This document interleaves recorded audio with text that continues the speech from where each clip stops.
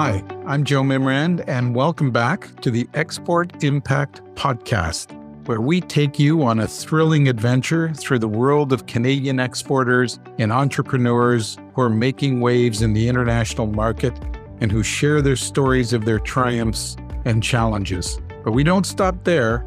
We are diving deep into the sea of knowledge and insights from experts in economics and trade so that you have the tools you need to succeed. Because exporting isn't just about moving goods and services across borders, it's about endless possibilities.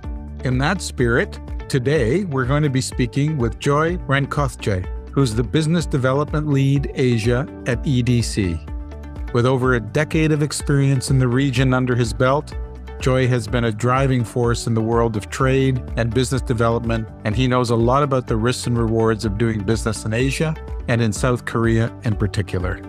I'd like to begin today's episode by acknowledging that we're recording from my office in Toronto, which is on the traditional unceded territory of many nations, including the Mississaugas of the Credit, the Anishinaabe, the Chippewa, the Haudenosaunee, and the Wendat peoples, and is now home to many diverse First Nations, Inuit, and Métis people. We value taking this moment to deepen the appreciation of our Indigenous communities wherever we are and to remind ourselves of our shared debt to Canada's First Peoples.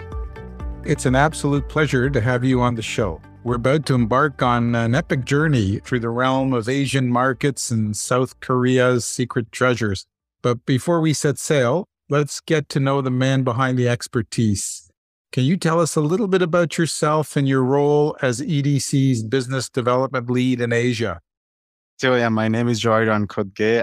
The Business Development Lead role is actually going to expire as I move into South Korea as the new Chief Representative in South Korea based in Seoul. In the Business Development role was more to develop the strategy for EDC's Indo-Pacific strategy. I was leading that based out of Singapore, and I'll be moving to Seoul. I've been with EDC now for about 10 years, always focused on the broader Asia Pacific region, focused on risk for a while and then business development roles. I've had a stint in trying to run my own business pre-COVID, quite proud of the starting up the business, and then kind of hit some challenges when COVID came around, and looking forward to this new opportunity in South Korea where I think there's tremendous opportunity for Canadian companies to explore. So when you went out on your own to do your own business, did you do that so you would have a little more empathy for all the people you're trying to help? I always had tremendous respect for entrepreneurs. And you hear that the challenges in starting a business and being your own boss, but sometimes you see only the glamour of that, but not the real hard grit work that's required. So I think I take it as a good way to have gone through that experience a little bit. The joys and challenges of winning your first contract. I mean, that is such an amazing feeling to say, okay, you know what? My company, we signed our first deal. That I think is one of the highlights of my professional life was having that opportunity. So I hope that experience helps me with staying true to helping Canadian companies. So yes, it was a good experience. Yes. Yeah, I'm sure it will. It's always great to feel the hardships that some entrepreneurs go through. But now that you're back at EDC and you're moving from Singapore, you've mentioned, to South Korea, does your role change at all when you go from being in Singapore to being focused just on South Korea? Does the job function change? I was Chief Rep Southeast Asia, looking at all of the Southeast Asian region and doing the same role that I will be doing in South Korea. In the interim, I was Business Development Lead, looking at the strategies. But the Chief Rep role is more of an execution role. So you take the strategy and then you start executing it. I've been in that role before, the execution role as Chief Rep Southeast Asia, as I mentioned. So that's the biggest change. And South Korea is a new market for us. I mean, this is our first time that EDC is opening up a representation. Our business model is, at this moment, we have 20 regional representation offices, and we co-locate within the Canadian Embassy or Canadian Mission. Singapore is unique. It's our standalone branch we set up 7 years ago, where we do some of the underwriting. So what that means is we can actually do the transactions on the financing side in Singapore. So in Korea, will be a representation at the mission. So I will not do the underwriting. We'll hub it back into Singapore. So working closely with my Singapore colleagues. So having been in Singapore, going to South Korea, that's going to help because the networks are there in Singapore. And South Korea, I mean, it's an incredible market, holds immense potential. Perhaps you can elaborate on why it's such an attractive market for Canadian businesses and what unique opportunities does it offer compared to other Asian countries? So, I mean, if you take it from a very big picture level, South Korea is the fourth largest Asia-Pac economy and the 10th largest globally. And what that means is, they're having the largest economy. South Korea is a developed economy. It's not a developing economy. It's developed. So that means higher incomes. Incomes very similar to Canadian incomes. And what that means is purchasing power wise, they can consume similar goods and services as in Canada from a price standpoint. Compared to some of the other markets, it's not a price, on certain areas, it's not a very price sensitive market. South Korea offers tremendous export potential, business activity for Canadian companies. I think in a number of areas at a high level, the premium market, but then also we have South Korea have the only free trade agreement bilateral free trade agreement in the Asia-Pac region. We have the CPTP regional agreement with a number of oceanic countries, but this is the only bilateral, meaning only between two countries. So that came into force in 2015. And since then, we've seen exports almost double. So I think the tariffs will even go to 0% in the coming years in certain sectors. That will allow even more free access for Canadian companies. I guess the last point I'll add there is, so EDC does this survey, which we call the Trade Confidence Survey, where we go out to Canadian companies and ask about their intentions, where they want to go expand. And South Korea has come up consistently in the last few years as a top 10 market that Canadian companies want to explore. And we are seeing that in our survey data and also anecdotally through our customers wanting to explore more opportunities, talking with our Team Canada partners. We hear that as well, more and more activity, more interest in the market. And then the last point is Canada and South Korea have had a strong bilateral relationship. We're marking 60 years of strong relationships between our two countries. And there's been a lot of government to government engagement over the last little while at a very strategic level. In 2022, there was a comprehensive strategic partnership that was signed for cooperation in a number of areas, including certain elements of trade as well. The stars are lined up right now. We have a window of opportunity for Canadian companies, I think, to strike and unleash the opportunity in the market. Yes, I've seen South Korea develop over the years. I was there in the early 80s and then did business there for so many years. And it's remarkable how it has evolved as a country. And you go there now and it's like Blade Runner. It's so advanced. It's really quite fascinating to see.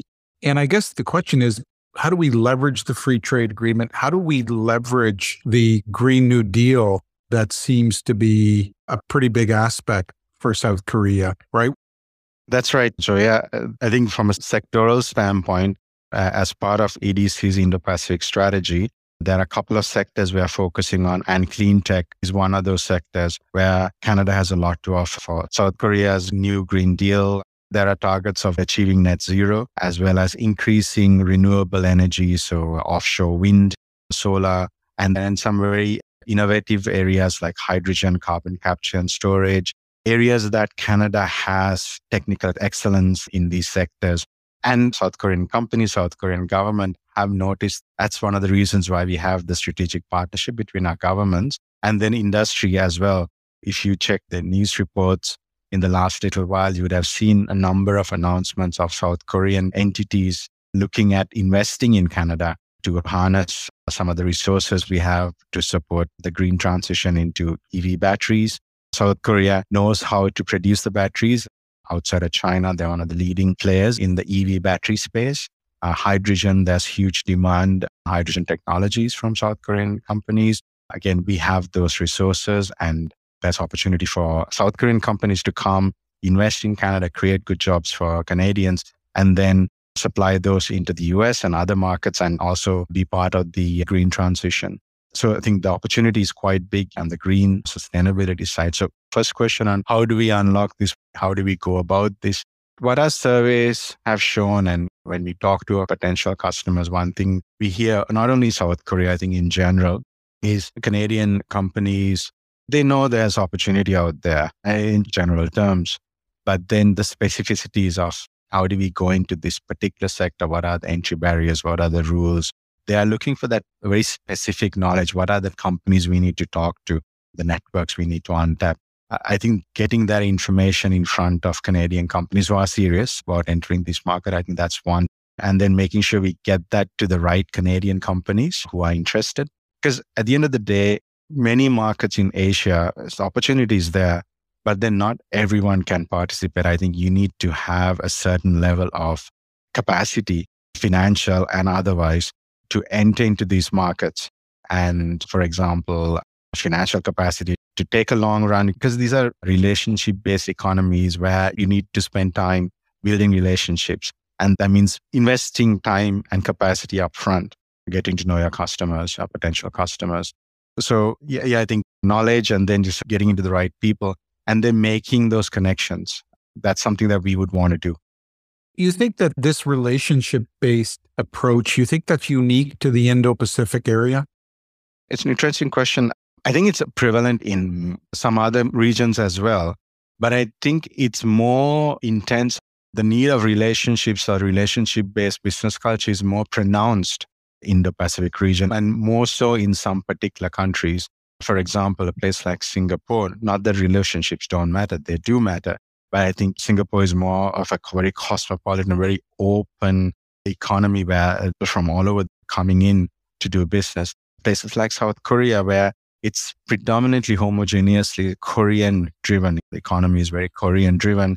The business culture, the business entities are very Korean. You've got to develop the networks as an outsider to be considered serious. And that could mean spending time putting down boots on the ground. And that's what we are doing as well, to be taken serious. You've got to make those commitments, financial and otherwise, to show that you're serious. Yes, Japan and South Korea have similar profiles. In my mind, they feel similar in that you have that additional layer of relationship that you have to develop. And also because they have a somewhat different system, don't they? The chaebols, which is so prevalent in Korea, and the importance of some of those giant South Korean business companies. They're like superheroes of the economy, right? You've got to know how to deal with them and what that means. And I would think EDC could provide so much help with respect to who to talk to, how to navigate that, because that is very different than some cultures, which is very transactional in nature. Exactly. Depending on the estimate, anywhere between 60 to 70% of the GDP of South Korea is dominated by what you call chaebols, which are conglomerates essentially. We can spend another podcast talking about the history behind, and there's a very interesting history behind why they were created. They're still dominant players in the economy, but there's been a lot of reform over the last, I would say, 15, 20 years to allow more non-chaebols to participate in the economy. So there's ongoing reforms. But yes, we've got to, as a company looking at South Korea, that's a very good entry point. And then you got to figure out what's the value exchange you want to have? What are you bringing to the table? And then what are you going to receive in return? And having a clear understanding of what are the trade-offs you want to make as well. You got to take your A game into having these negotiations. Don't skimp out on a law firm. Got to find a good lawyer to negotiate those prices, contracts. So when you think about the challenges, then what are the main challenges? Yeah, there's cultural issues. There's all of the different things. How would you rate them in terms of the challenges? I'd say the challenges would be, number one, I think, is the business environment and navigating that network business culture and having the right partners. So it's not only EDC. I mean, definitely one of the goals of us setting up the office is to get to know some of these conglomerates and key players in market, including Canadian companies who are doing business. So get to know the folks in market, get to know an ecosystem of players, and then make the right connections. So you start developing your networks and can make those bridges in. And then, like I said, not only EDC, but Team Canada. And what we mean by that is there's the Trade Commissioner Service there. They have a very large team, and many of their trade commissioners have been doing this, have deep expertise. They're locally engaged Korean nationals who speak the language, who can make introductions, etc. So that's one layer. The provinces, Ontario, British Columbia, Quebec, Alberta, they're all present in market with teams on the ground, so they can give you knowledge, make network connections. And there are the federal partners also looking at facilitating trade. So these are all entities that can support you on the networks and knowledge.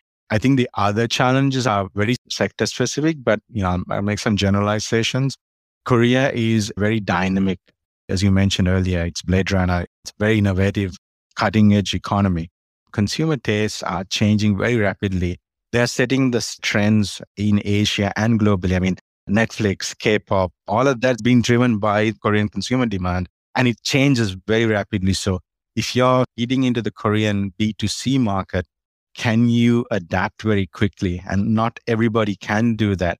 But if you can, then it's not only the Korean market that you're going to capture, but the rest of the Asian market as well, because Korean consumer trends now are huge in Singapore, in Southeast Asia, Indonesia, Korean food companies. So if you can crack the Korean food market, let's say in alternate proteins, and work with a Korean producer to go distribute that into Indonesia, then not only are you getting South Korea's access, but potentially Indonesia access. So I think that's double-edged in the sense if you can figure out a way to crack it, then that gives you an opportunity.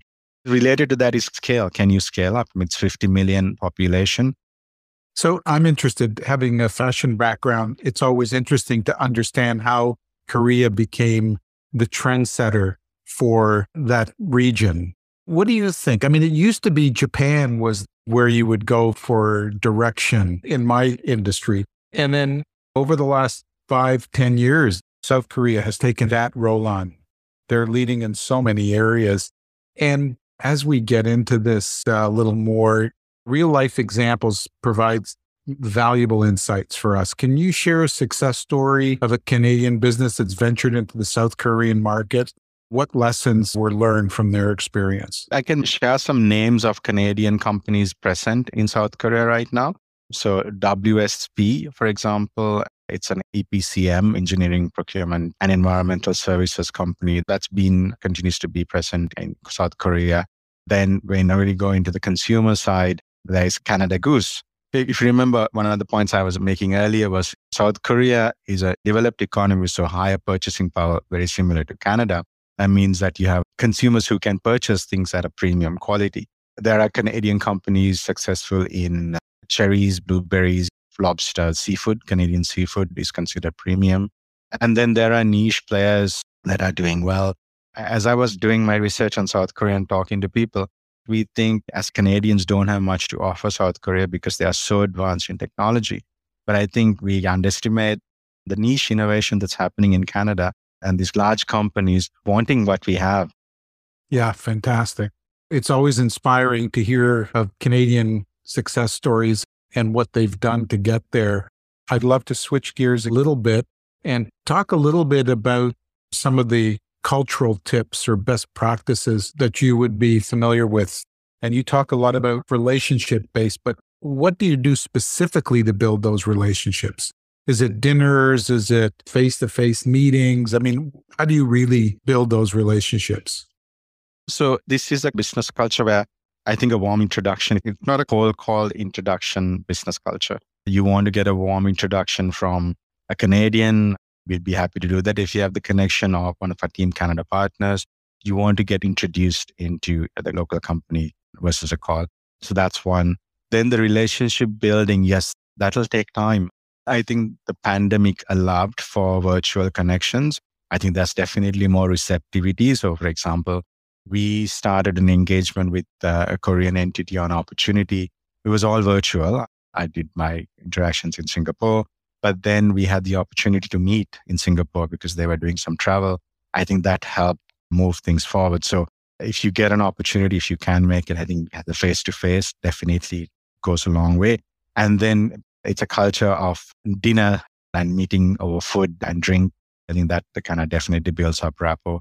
It will take some time. It's not a transactional society. How about the language issue with Korea? Good point. You will need a local interlocutor, whether it's a trusted partner, a trusted service provider, a local partner. There will be people who understand English, no question. But I think to have deeper conversations, complicated conversations, you want to have the local knowledge, local language capabilities on your side to have that conversation.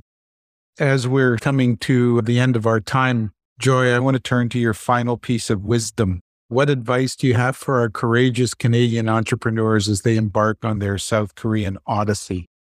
I'd say, I think right now we have a golden opportunity window where there's, at the government levels, there's a lot of synergy of cooperation, collaboration. We have Korea's attention at the highest level, and I think across media, across society. So it is the right time to try to, if you don't know about the opportunity, start at that very end, get to know the market, get to know the opportunity, do some research. We can help you. In Canada Partners can help you. And if you're further down the road, seriously think about the market entry, go-to-market strategies that you have. And then lastly, I would say is the network.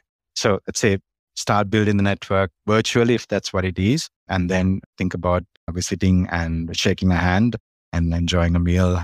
Joy, thank you for joining us today and sharing your tales of triumph and strategies for success in the South Korean market.